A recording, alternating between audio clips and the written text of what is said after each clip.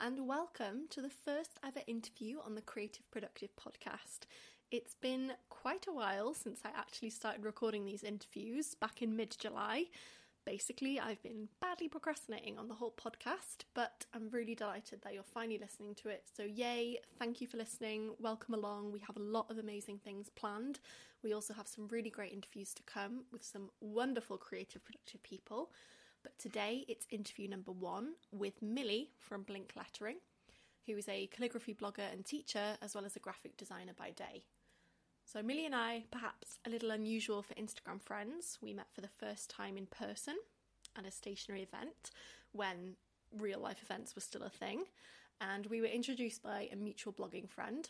So we swapped details, we swapped business cards, followed each other, got to know each other better through social media, and since then we've collaborated on a few things together, like live Instagram things, and we've become firm Instagram and outside of Instagram friends as well.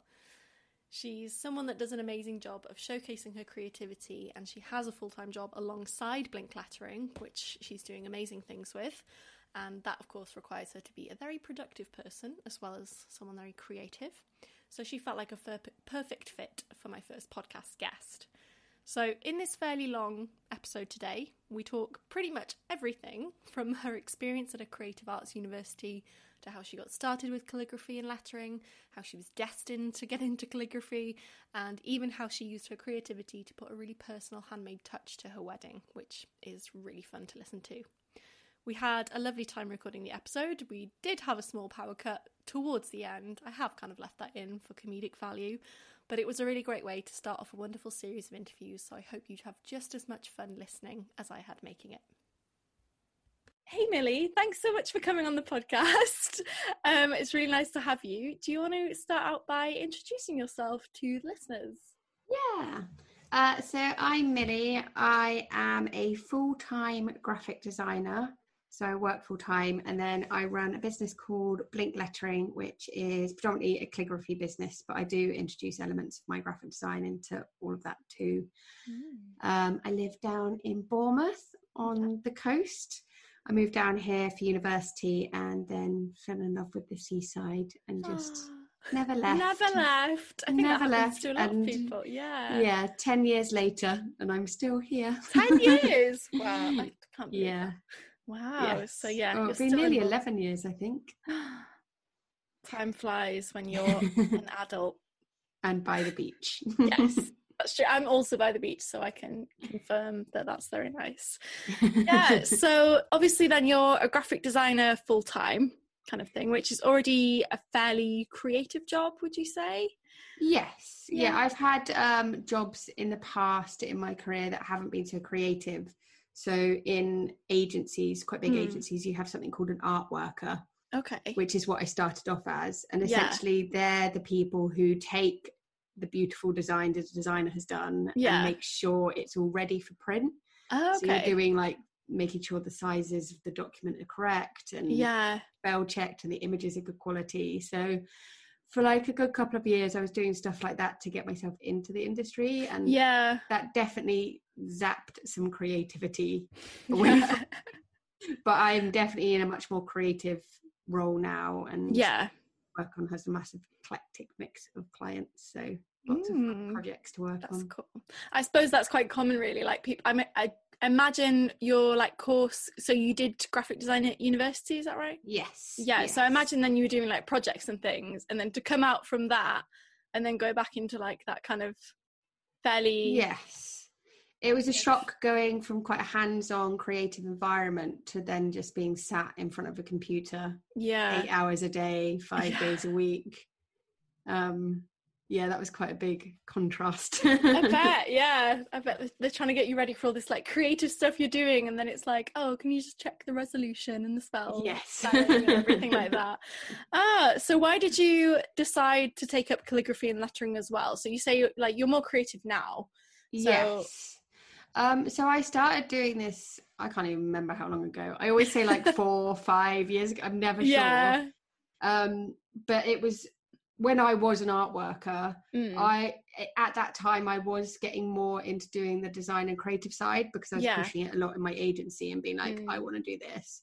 But I was just said, I was basically sitting in front of a computer 8 hours a day, 5 days a week. Yeah. And I really missed hands-on creativity. Yeah. And I used to do bookbinding. So I actually did yeah. quite a lot of bookbinding in my last year of uni, and to the point that my university lecturer actually like let me take some university equipment home with me and keep it forever. That's really cool, because I had no idea that you ever did that. And then because you just wrote a guest post for me, yes, and you mentioned that, and I was like, what? I didn't know this. Yeah, so it used to be called Billy's Books, and I even sold at a couple of craft fairs locally, and I really enjoyed it. But the issue with bookbinding is it takes up a lot of space. Yeah. So I was doing a lot of things like perfect binding, which requires gluing the books together. Yeah. And I have like a contraption in my craft room, which you can see on my craft room floor that is going live tonight. Yes, because you have a YouTube channel, of course. And it just takes up a lot of space. And at the time, me and my husband were living in a very small 1-bedroom flat. Yeah. And I kind of fell out of love with it because it was just taking up room. And then I was just on Instagram one day and stumbled across the whole lettering and calligraphy community on Instagram. Yeah. And I was like, well, pens don't take up too much space. They're quite small. Well, depends how many you have. But yeah, in principle, they are a lot smaller than initially massive bookbinding things. Yes. Yeah. So I started doing that, and me and my husband were engaged at the time as well. So I was it might be a good way to kind of get stuff ready for the wedding. So we always knew we wanted a DIY wedding. So we designed our wedding invite. We did everything ourselves, basically. Even had to find the furniture for the wedding. Well, I saw you did I think it was an Instagram post not too long ago about everything that you did for your wedding. That was our wedding anniversary. I was so impressed. I thought it was so cool how many things you did. I don't know if you're happy to like tell us about some of the little details that you created, because there was a lot of creative things in there, I noticed. Yeah, so if we like base it around like the design calligraphy side, we did our own save the dates, and I was determined that I wanted them to be foiled. I also wanted them on dark blue cards, so that was a lot of trial and error, and we had to send over like 80 invites out to people. Wow. And then the invites we designed I mainly designed, so they were like a watercolor effect at the top. And then it had silver foil stars. So our wedding was a space themed wedding. That's so cool. Because we used to do a lot of stargazing. We used to go out to Durdledore and that area and do a lot of stargazing. My engagement ring was made from meteorite. So, oh wow. Yeah, it's quite a cool engagement ring. So we went for the space theme. And then from that, it kind of developed further. So our table plan had a constellation. So each table name was a constellation name. And then we actually drew the constellations on a huge board. Oh my God. And painted it all. And there was a few Star Wars references in there as well, because we love Star Wars. Oh, that's nice that he can have something though. Because sometimes the weddings are often very like about, not all of them, but I know that a lot of them seem to be about like what the woman wants, and like it's very floral, and we both had our own touches. So I decided that actual flowers were too expensive, so I decided to make over 100 paper flowers myself. Oh wow. And I used Harry Potter books and dark blue paper for that, so there was little touches everywhere. So you got very creative for that day, basically. Yes. And would you say it was like worth it? Did you feel 100%? Like it was. I think whenever anyone goes to a wedding, people are always going to say, oh, it's beautiful, it's the best day ever.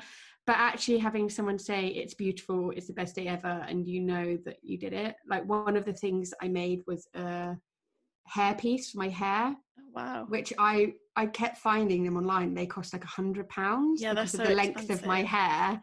It was like a wire with lots of bead on. And it did take me like 2 days to make, but like just having people be like, that's so nice. Like it's just that. Yeah, and you could be like, I made it. Yeah, basically. Every time someone said something, they were like, that's amazing. I was like, we made it.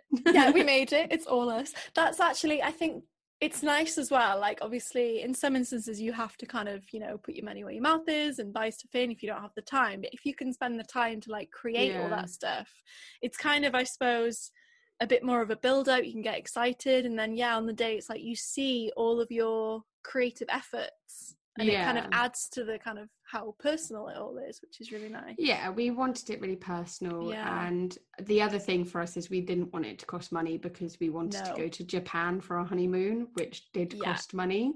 So every time there was something that cost money, we were like, do we want to do this in Japan?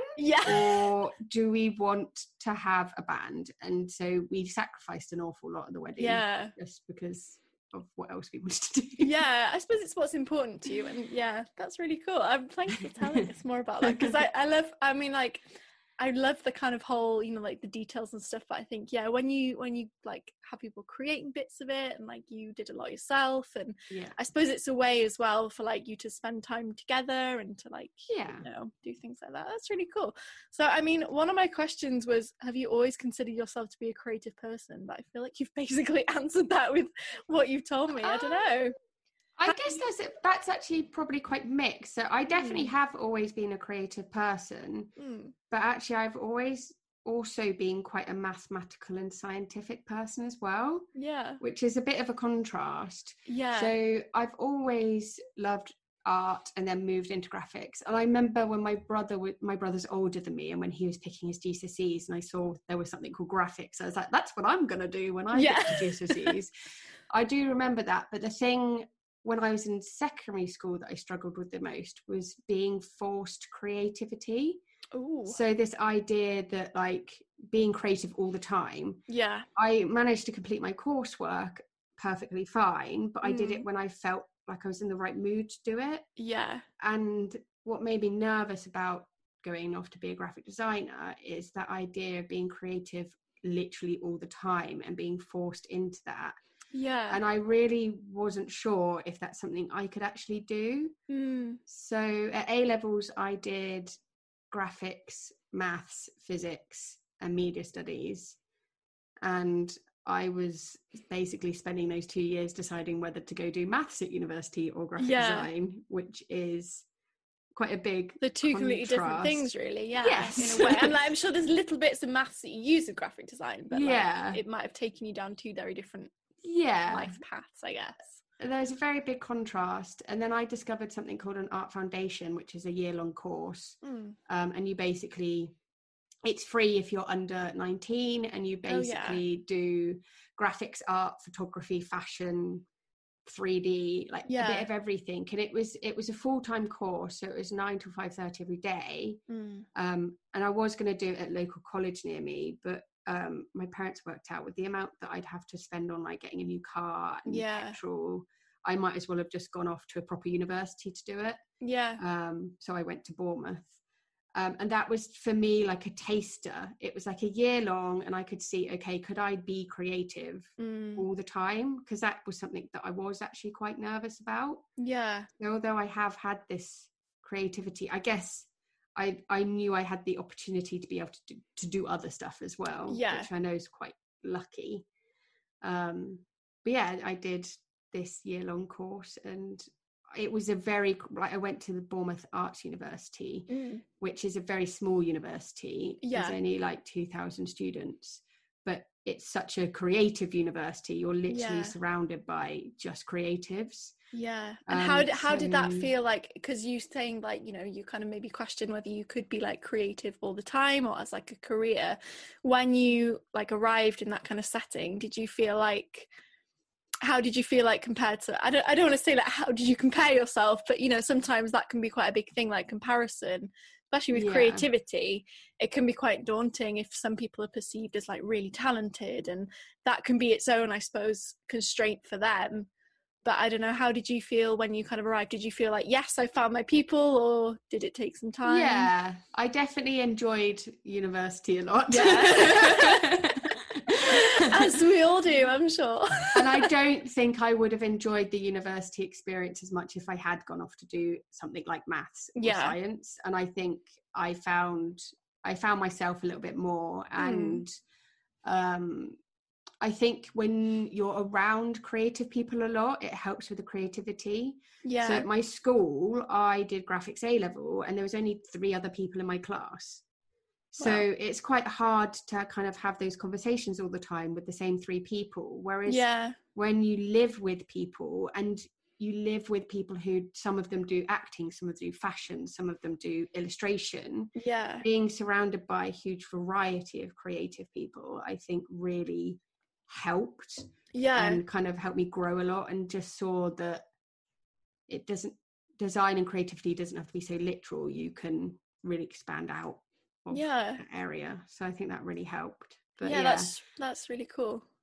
Yeah, it's nice because you kind of get to know, like, I suppose in a way, in like high school and things, you might be taught like to be creative a certain way, but like when you start to see like other mediums and other kind of things that people are doing, you start to see different creative processes, I suppose. Yes, and I did have quite a strict art teacher who gave me a really bad grade for something once, and I was really upset by it. So for my next project, I worked really hard. I basically drew a shoe. It wasn't anything exciting, but it looked really good. It was a very good shoe. It was an amazingly beautiful shoe. I gave it in to be marked, and I got my workbook back, and she had written on my work, "This hasn't been drawn by you. You have cheated in this work thing." And I was mortified because my mum had literally seen me work so hard, and my school was not very supportive of creative subjects. Basically, they were very much chasing the A star grades, and art and graphics was not important. So I didn't have much support there.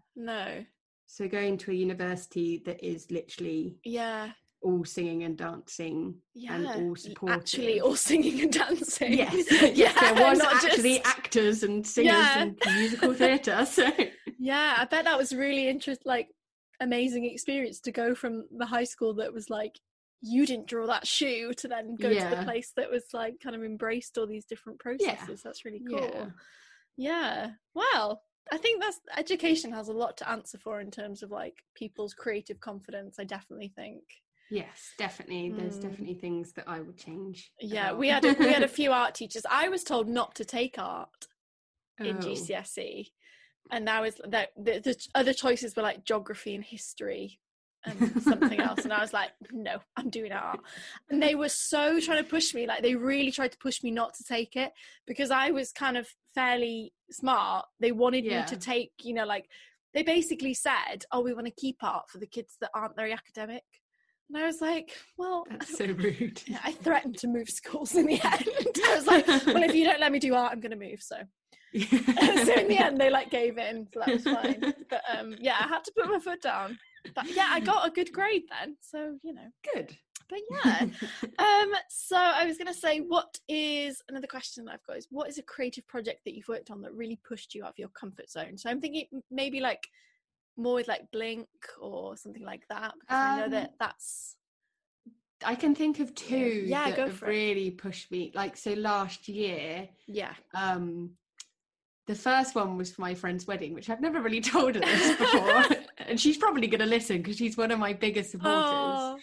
But I actually drew lots of botanicals for her wedding, which I do have next to me. I can shoot.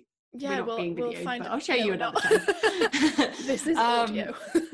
But so I was like, I can draw you lots of botanicals. I just got an iPad, so it's like, now I have an iPad, I can draw everything. I can do anything. And then I turned out I was not so good at drawing botanicals on iPad, and I did get in quite big flat, but it was a learning experience, and I'd rather have done something like that for a friend's wedding, and she was paying me for the design, but I'd rather have done something like that for a friend's wedding who is supportive of me. And in the end, they actually turned out amazingly, and I was so happy with them. Nice. But that definitely pushed me out my comfort zone completely. And then another similar experience. So basically, I'm just not that good at drawing.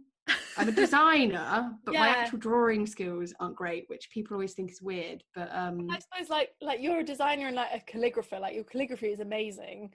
But like you've practiced, and like you always like talk about like the drills and stuff for calligraphy. So I suppose you've practiced, whereas if you haven't had so much chance to draw and so much opportunity, then that's yeah, you've not practiced, Yeah. I guess. But yeah. So the other project I did was for a company called The Outnet, which is a really high-end fashion company, and they were hosting a Christmas influencer dinner. Ooh. And they wanted a menu designed. Yeah. And I took on the job because it sounded like quite a simple kind of calligraphy menu style. Yeah. And then as the job moved further in, it turned out that they wanted illustrations and of like fashion pieces, which I'd literally never done before. So that was quite intense, because that was quite like a big paid job with a very like well-known client, which was quite, and like they had influencers flying in from like America, and oh my gosh, some of them have like 1 million subscribers on YouTube, so it's like, oh my god.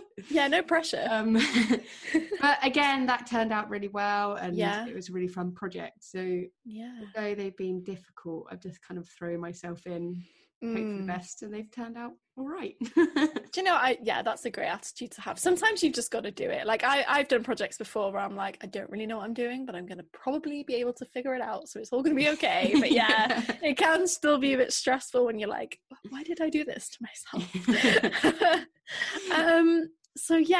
So as someone you have like a full-time job and Blink Lettering, so you've got to, I'm guessing, be fairly organised to be able to kind of be productive and keep up with both of them. So how do you kind of organise your time, and like what kind of keeps you going, what keeps you accountable to do both? I've kind of tried a lot in the past couple of years. So this obviously started off as a bit of a hobby, so I didn't really kind of organise my time in a sense. And then about a year and a half ago, I was working in a separate job where I was working a lot of overtime. I was getting there at 8 o'clock in the morning. Sometimes I wouldn't finish until like 9 p.m. It was not an enjoyable experience. No. Hence why I'm in a different job now. And during that period, it was very hard to organise any sort of time. And there was a lot of times that I was staying up really late at night, and it just wasn't viable for me to do that. So for me, in that sense, where it wasn't working, I realised that I needed to change my job. Yeah. So that was a very important part for me, that I wanted to be in a job that had more schedule and more strict times. Yeah. So my new job is great. Bang on 5:30, everyone's out the door. Oh, nice. There's not really any overtime, which is quite unusual for a design agency, to be honest. But that was a really important thing for me to get organised, because if I have no idea what time I'm going to get home, then it's very hard to like organise your time. So that's a big change that's happened to me in the past year. And then when that happened, I started actually booking out whole evenings. So I'd say, okay, every Wednesday is my Blink night. Yeah. So if a friend's like, oh, do you want to hang out on a Wednesday? Then I'll be like, no, I'm busy. Yeah. Because that's something I struggled with quite a bit, is not saying no to social things, as opposed to balancing it around my job. But actually booking that time out, just like you do with work. You say, I work this time to this time. Yeah, well, like you can't, like there's nothing else you can do. You have to work. So yeah, it's like the same with your business then. You kind of, or your you know, as it was, whatever it was then, like side hustle kind of thing. Yeah, whatever you like to call it. That's a very big thing, is to actually book out that time and to say, this is when I work. And then obviously everything in the past 4 or 5 months has just been very different, because we have been in lockdown, kind of in lockdown still. But actually for me, it's been a dream, and I feel a bit embarrassed saying it sometimes, because I know an awful lot of people have had a really hard time during lockdown. And I can completely understand why. However, for me, it's been a massive opportunity for me to have that time to work on my business. I totally understand that. And I think, to be honest, obviously it's terrible what's happened. But in a way, I think not just for people with businesses, for a lot of people, it's started to kind of give them a little bit of space to kind of try these creative things, or like actually say, you know what, screw this, like life's too short, I need to start that project and stuff. So I feel like it's, you know, obviously yes, it's terrible, it's, you know, horrible for people, and I really feel for people who've been like stuck at home and stuff, but I know that a lot of people have kind of okay, well, I'm going to use this time a little bit to my advantage, and have kind of, in a way, it has been a bit of a gift to some people. So, Yeah. I mean, obviously it's not for everyone, but I definitely agree with you. Like, it's probably never going to happen in our lifetime again, I hope, No. touch wood. So Yes. it's like, it's this crazy event that's happened that has kind of, it's obviously bad things, but there's kind of been little like nice things as well. Things like, you know, people starting to talk to their neighbours and stuff, and, you know, connecting with each other more. So I think, you know, it's like that every cloud has a silver lining in a way. Like, we've just had to try and find the silver lining to it. Like, that's what we do, we adapt. Yeah. But yeah, I think what it's done for me as well is it gave me a chance to really step back and figure out what works for me. In the past, I've always kind of stressed about the amount of work I have to do at Blink, and I've ended up staying up very late. And that I discovered that's just not how my body works. My body can't cope with that. And actually, I'm over lockdown and the past few months, I've realized that I actually work better in the mornings. So I have been going to bed at normal time, which is like anything between 10 and 11. I've been getting up at 6 o'clock every morning. So I have 3 hours before I start work at 9, and I tend to do all of my Etsy orders then. So that's got me in a really good rhythm. So what it has done is just made me understand how I work best. And I do now, if I've got lots to do and it's getting to like 9:30 p.m, I'm like, okay, look, I could probably do this in the morning, and I could probably do it better in the morning.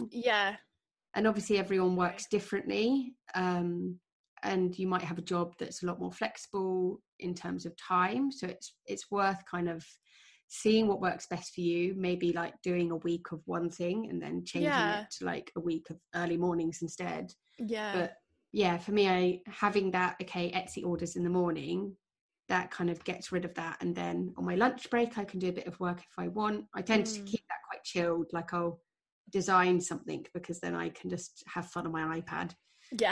And so it's kind of like work but also play, like it's more of a chilled out kind of task for you to do. And I'll go sit on the sofa and be comfy, and then evenings is for like more serious work and admin and all of that stuff, but balancing it with a husband and social life. I think it's good that you've got that rhythm of like getting up early, like, because that's something that has to be done. And then it's like it's out of your head then when you're doing your you know day job kind of thing, so you don't have to worry about, oh, I've really got to do this later. Like there might be other things you have to do, but then at least you've got a good bulk of it out the way. And it's a bit like I've seen you like show on Instagram stories a few that you've been sending out, so it's like a nice little kind of routine, and like I kind of get used to seeing them, like, oh, what cards is she sending out today? So it is a nice routine, and it I think having those Etsy orders coming in regularly does make it kind of make you get up in the morning, because they need to get out the door, so that does really help. But there are some mornings I don't have Etsy orders, and if I have that, I still get up and I will do something else, because I don't want to get into the habit of sometimes sleeping in and then being all over the place. No, it's definitely good, I think, to try and like keep to like a rhythm. Like I'm trying at the moment to get up earlier, but it's a struggle, but we'll get there. Just need to like do it consistently. So do you feel like you, with your kind of projects, with your creative projects with like Blink and things like that, do you find that you're do you go in all guns blazing and just start something when you get like a new idea for a little project, or do you kind of sit and do you plan the steps that you're going to have to take? I definitely do not plan. A very good example of that was my first year. I decided I wanted to teach calligraphy workshops in person. And I said at the beginning of the year, that's what I wanted to do. And then it got to August and I still hadn't done anything about it. So I set up an event on Eventbrite and said, I'm doing calligraphy workshops. And in the first week, 2 people bought tickets. And I was like, well, I need to actually make a calligraphy workshop now. So I'm very much the kind of person who just will go ahead and say something, and then I'm like, oh god, I actually now I've got to do it. Do some work now. Yeah. I don't tend to be that organized, which there have been quite a few times when I've been working on projects, and every single time I've like cried to my husband and been like, I'm not doing this ever again. Like, I've stayed up until 3 a.m. for 5 nights. I'm going to be more organized next time. Yeah. And then the next project will come around and I did not listen to the same thing happens again. But it always seems to go fine. Yeah. I am trying to be a bit more organized this year, mainly for my Etsy shop. So in the past, I've suddenly been like, oh my God, it's Christmas next month. Let's put some Christmas stuff in my shop. Whereas I have actually decided to be more organized this year. So I've already bought crackers and gift bags. And oh, wow. Yes, I am being organized. I just need to get them up in my shop. Nice. So I think I need to be ahead for stuff like that. But yeah, I am definitely not a planner. Do you know what? I think people would be surprised to, I mean, I am obviously quite organized and like, I like a planner and everything, but I'm also the kind of person, I'll get an idea and that idea will be like, it will happen in a week. Yes. Because it's like, when I have the idea, I've got like the passion kind of thing for it. Yes. And I just want to go and I want to use that energy. But then I use like the planning to kind of like keep it going and keep the momentum and then like, you know, keep on top of it. But yeah, I think there's something quite, a lot of people make a plan and then don't actually maybe do it, or they make the plan and then they're like, okay, I've made the plan. But I think it is a really good strength to be able to just kind of go in all guns blazing sometimes. But then you get to the point of like, oh, it's 3 a.m. Yeah. So yeah. I mean, I do like writing a list. Lists do really help get everything out of my head, because I think when you, not even if you work full time and run a business, just when you run a business by itself, there is a massive amount of overwhelm and ideas. And so I do find writing lists really help. And I do like ticking lists off, but there's not necessarily a rhyme or reason in the order of I do things. I'm just like, that looks like the next fun thing, so let's do that. Yeah, that's better than nothing. Just like figure it out as you go along. So do you feel like, I feel like you've sold yourself as quite a creative person, so do you feel like your kind of creativity and kind of productivity kind of complement each other? Like, what do you think about like the two together kind of thing? Because this is the Creative Productive podcast. So do you feel like your creativity and productivity work together, or?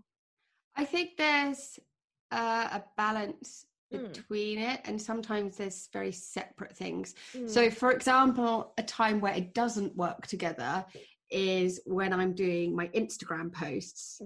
But I think because Instagram posts are quite loose, I don't really do it to a brief or anything. I'm just doing it for me, and obviously that's fun and just sitting down and do it. But I could sit there for like 3 hours doing 30-second Instagram posts, and I'd be like, oh great, I have not done anything that I actually wanted to do this evening because I've just been sat here. But I've still enjoyed myself creatively. And but in I think the end, the productivity is taken away. Yeah, but in the end, like, it is, I suppose, still content.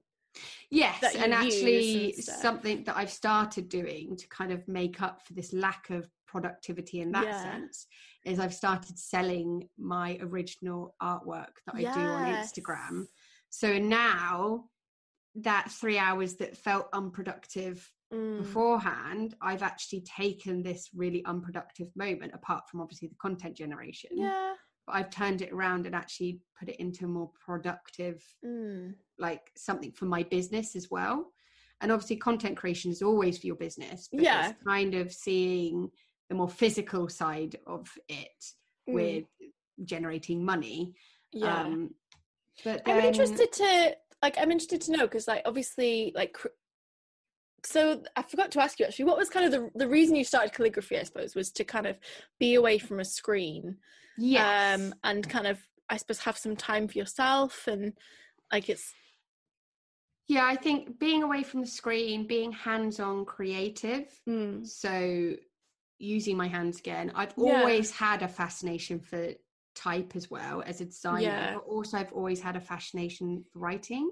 Like, I wouldn't actually say that I have my own handwriting, and during the whole of school I would see someone else's handwriting style and be like, I like that. And then I just copy their handwriting style for like 3 months in a non-creepy way. No.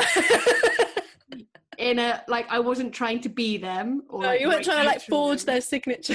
No, but I just really liked their writing, and I was like, I like how they do their W. That's how I'm going to do it. And I think because of that, my handwriting is actually all over the place, and sometimes it's beautiful and neat, and sometimes it's scruffy, and sometimes like I can look in a notebook and not tell if it's my notebook or not because I don't know what my handwriting looks like. Like you're like a handwriting chameleon. Yeah. So I guess like when I started doing it, I was like, this makes complete and utter sense. And why did I not do this earlier? I always feel a bit like, why did I not do this at university? So I feel like I could have gotten even further if I had picked up at university. I think, it sounds really cheesy, but I feel like I'm destined for it. Yes, that's your thing. That's your element. I'm reading a book at the moment called, I think it's called The Element, and it's all about when people find the thing that they're really good at and they really enjoy, and that kind of uses all their strengths. So like calligraphy, maybe your element. Yes. And listing. I'm interested to know why you feel like the time you spend on the calligraphy is kind of unproductive. Like, maybe it's not like doing admin. So but do you feel like it's worth your time? It's productive for me. It's productive for me in a mental way. Yeah.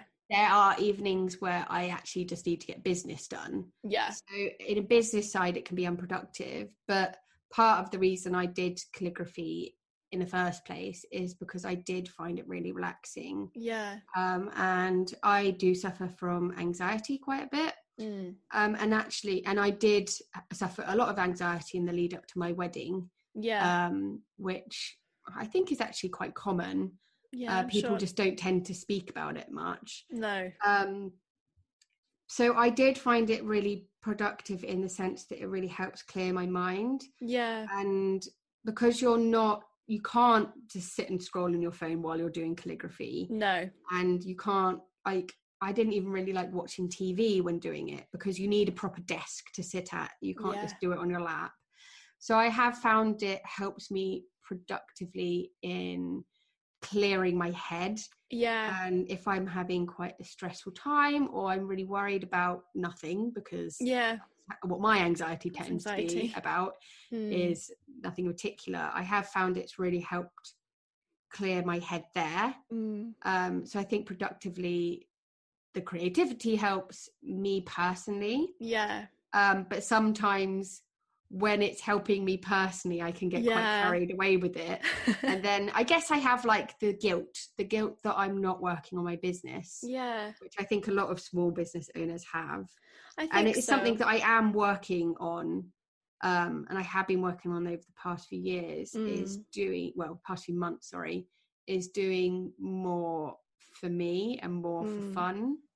And I think, especially with my Instagram, I did used to do a lot of posts thinking, oh, what will people like to see? What will get me the most likes? What will get me followers?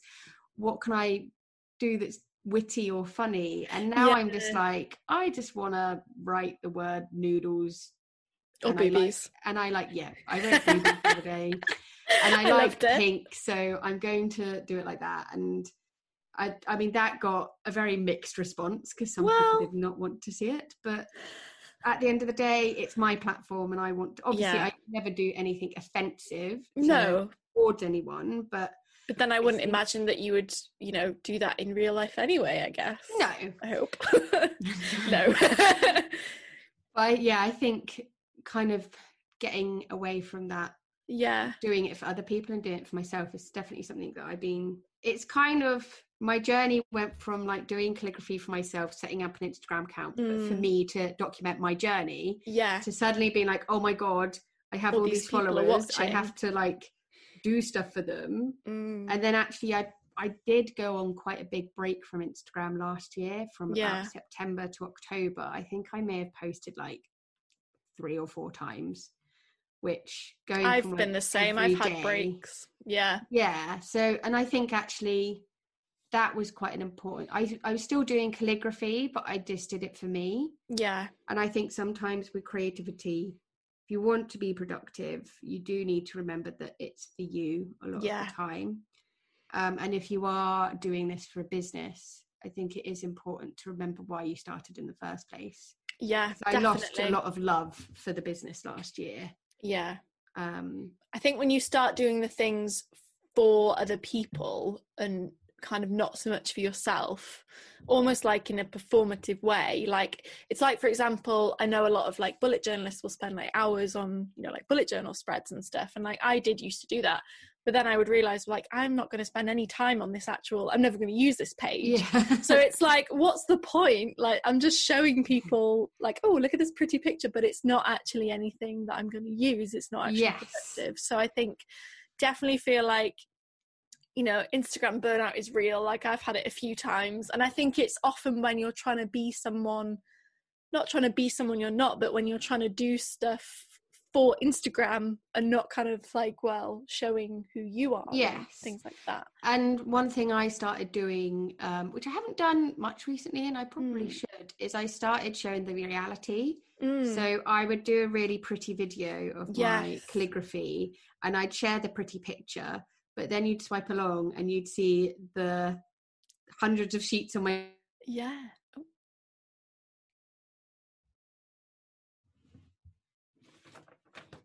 Oh, I've lost you.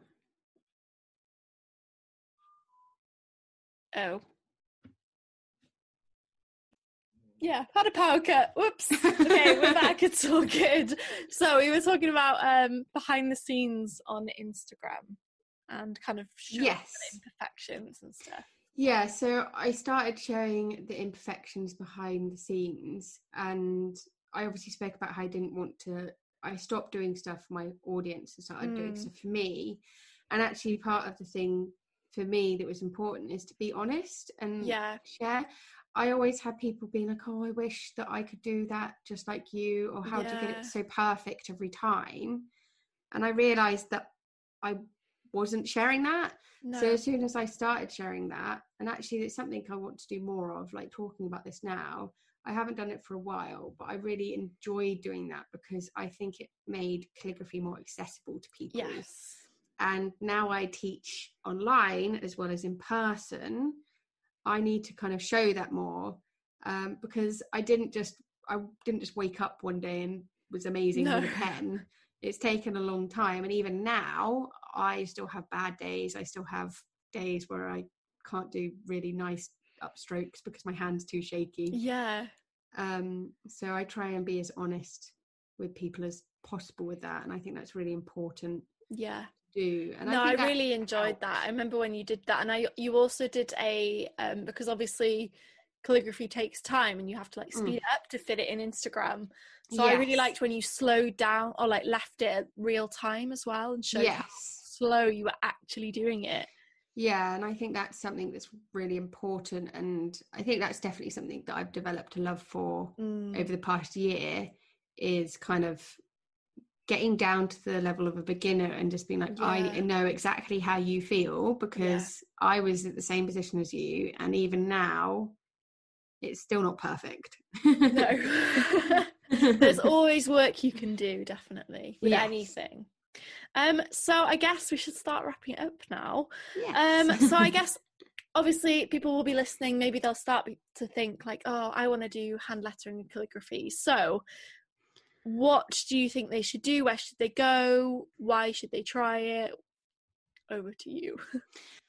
So I think with calligraphy, one thing a lot of people try to jump into straight away is dip pen calligraphy, where you have a nib and you dip it in ink, which is beautiful. But the tools themselves take a lot to learn. So if you're doing that and also learning the skill, then that can be quite difficult. So I definitely recommend starting with a brush pen. Brush pens are good to go. They're ready for you. They've got all the ink inside. They're nice and easy. And I always recommend a small brush pen. So the Pentel brush sign pens are the best ones. My faves. It was my first ever pen, and I still have my first ever pen, and I love it. And it's such a durable pen, which is important for beginners.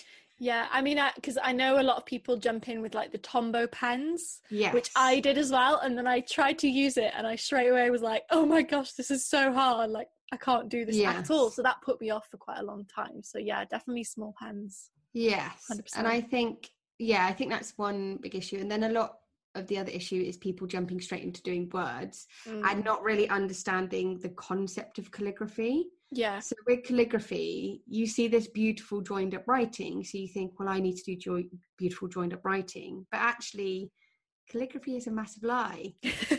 It's not joined up writing. Calligraphy is a lie, everyone. It is a massive lie. And people are always quite shocked. But yeah, I always say that you're not writing words, you're drawing letters. Yes. So each letter is formed from certain strokes, which are called calligraphy drills. And then those strokes come together in those letters and then you form the words. So you're constantly lifting your pen off the paper and repositioning and building muscle memory. So the thing that's most important to start with is the calligraphy drills. Yeah. So I actually run a online challenge twice a year, which is called Better Brush Drills. Yes. But people can access it all year round. So I run it in March and August. Yeah. And so it's about to start challenge as we're recording, but I think we'll miss it by the time this comes out, which is a shame. But yeah. But you'll even when this comes out, it will still be accessible. So I run it as a 7-day challenge, and the idea is that each day you get an email with a set of drills and a video that helps, and you learn alongside a community of people, which I think is really valuable because you can see how other people progress. Yes.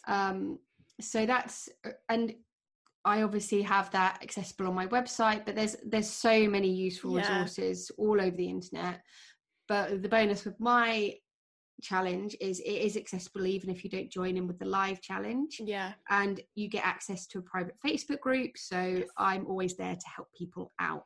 And there is quite a nice, like, I've noticed around like your account and in like, I don't know if you've got more than one Facebook group, or there is a Facebook group that I'm part of, I think that's run by you, and everyone is quite supportive and kind of, you know, interested in helping each other and things like that. I think it's quite nice to see. I think you're thinking of the UK calligraphy letter group. So I didn't set that up as a business venture. I actually set that up basically when I first started doing calligraphy and lettering, everyone was American.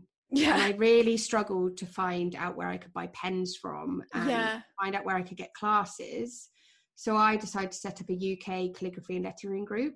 And although I am the admin, and my friend Carrie is also an admin from Calligraphy. Calligraphy. I don't actually use it as like a support for my business. No. I mainly set it up as this is for UK people to come together, and it's a really lovely community. Yeah. So I think that's really important, is to build community. Yes, in the calligraphy industry. And I've met lots of wonderful people, and it's been really lovely.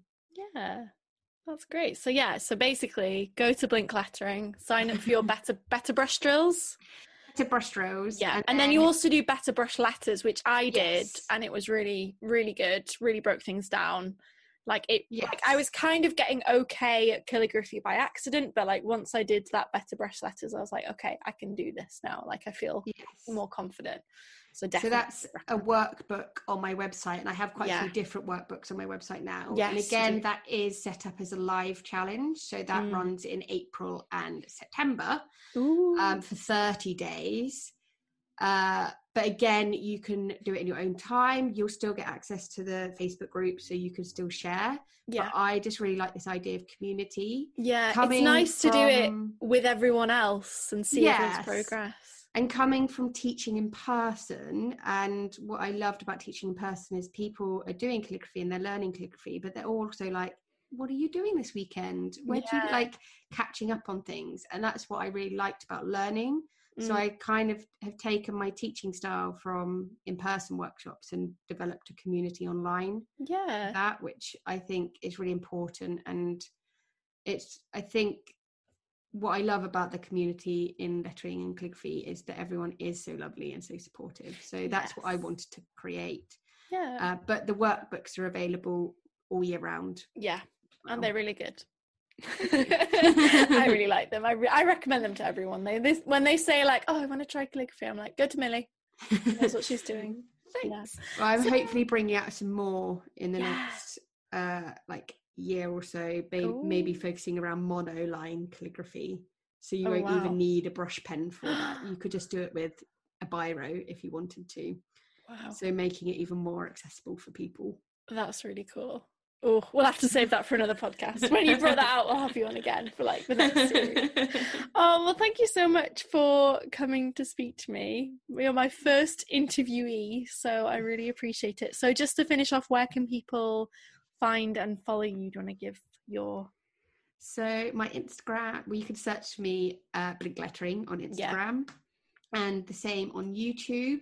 Yeah. And my website is blinklettering.co.uk, and you can access all of my social channels from there. So that's probably the best place to go, is just go on my website. You can get my workbooks from there. I also do have an Etsy shop, which is not based around calligraphy. It's more based around products that you can buy that look pretty and make them nice. But everything is accessible from my website. So blinklettering.co.uk is the best place to go. Wonderful. Thank you so much, Millie. Thank you for having me on. It's been fun. Yay. Bye. So that is it. That's the first podcast interview all done. I really hope you enjoyed hearing all about Millie's creative, productive life, and I hope that you didn't get too annoyed with how many times I said the word like. Bear with me, guys. The more podcasts I record, the better it will get. Everything is a learning curve, but I'm really proud that I've finally got it out there. So if you enjoyed the podcast, please subscribe, leave a review, share it, send me an email. All feedback's really valuable and it helps me to make even better podcast episodes in the future. Make sure that you're following me on Instagram to stay up to date with everything going on at Stationery Magpie. You can find the show notes for this episode at stationarymagpie.com, and I'll put everything you need, including Millie's links and some of mine, in the description. And now, all that's left to say is I hope you have a wonderful, creative, productive day, week, month, year, and I'll speak to you very soon.